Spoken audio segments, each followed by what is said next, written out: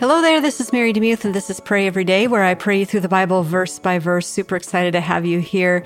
We're going to finish up Leviticus chapter 4, verses 22 through 35 in the World English Bible. And I just want to say to those of you struggling, and I've prayed this before this month, but those of you who are struggling financially and you're worried about how ends are going to meet, I just want to pray for you right now. Lord, I pray for your provision. I pray for your rest. I pray that you would provide a job.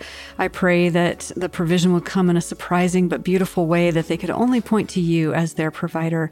I pray for relief, and I pray for no more stress, that you would carry that stress in Jesus' name. Amen.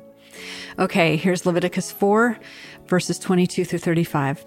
When a ruler sins and unwittingly does any one of all the things which Yahweh his God has commanded not to be done and is guilty, if his sin in which he has sinned is made known to him, he shall bring as his offering a goat, a male without defect. He shall lay his hand on the head of the goat and kill it in the place where they kill the burnt offering before Yahweh. It is a sin offering. The priest shall take some of the blood of the sin offering with his finger and put it on the horns of the altar of burnt offering. He shall pour out the rest of its blood at the base of the altar of burnt offering. All its fat he shall burn on the altar like the fat of the sacrifice of peace offerings, and the priest shall make atonement for him concerning his sin, and he will be forgiven. If any one of the common people sins unwittingly in doing any of the things which Yahweh has commanded not to be done and is guilty, if his sin in which he has sinned is made known to him, then he shall bring forth his offering a goat, a female without defect for his sin which he has sinned. He shall lay his hand on the head of the sin offering and kill the sin offering on the place of the burnt offering. The priest shall take some of its blood with his finger and put it on the horns of the altar of the burnt offering, and the rest of the blood he shall pour at the base of the altar. All of its fat he shall take away like the fat is taken away from the sacrifice of peace offerings, and the priest shall burn it on the altar for a pleasant aroma to Yahweh, and the priest shall make atonement for him, and he will be forgiven. If he brings a lamb as his offering for a sin offering, he shall bring a female without defect. He shall lay his hand on the head of the sin offering and kill it for a sin offering in the place where they kill the burnt offering. The priest shall take some of the blood of the sin offering with his finger and put it on the horns of the altar of burnt offering, and all the rest of the blood he shall pour out at the base of the altar. He shall remove all its fat like the fat of the lamb is removed from the sacrifice of peace offerings. The priest shall burn them on the altar or on the offerings of Yahweh made by fire. The priest shall make atonement for him concerning his sin that he has sinned, and he will be forgiven. Mind if I pray for you? Lord, thank you for forgiveness. Thank you for atonement. Thank you that the price has been paid. We have been ransomed. The price is satisfied. The justice is complete, and we are set free.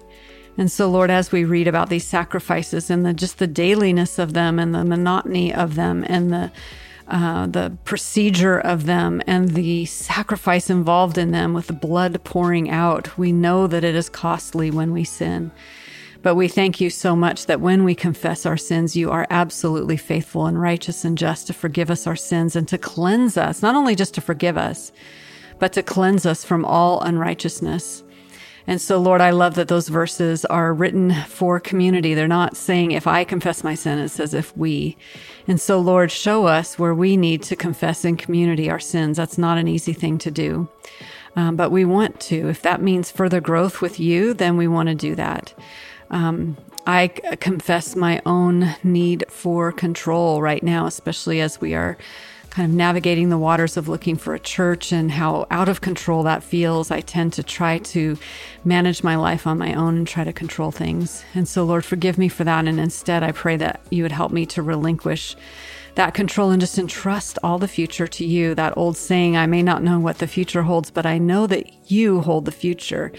And so maybe that resonates with someone today, that they are stressed about what is next, stressed about the future, stressed about what's around the bend, having a dread of, maybe seeing a loved one making really bad choices. Yet you still hold today and you still hold the future. You have perfectly and beautifully atoned for our sin. We can stand complete and blameless before you. You have offered us grace upon grace, the greatest grace that you can give.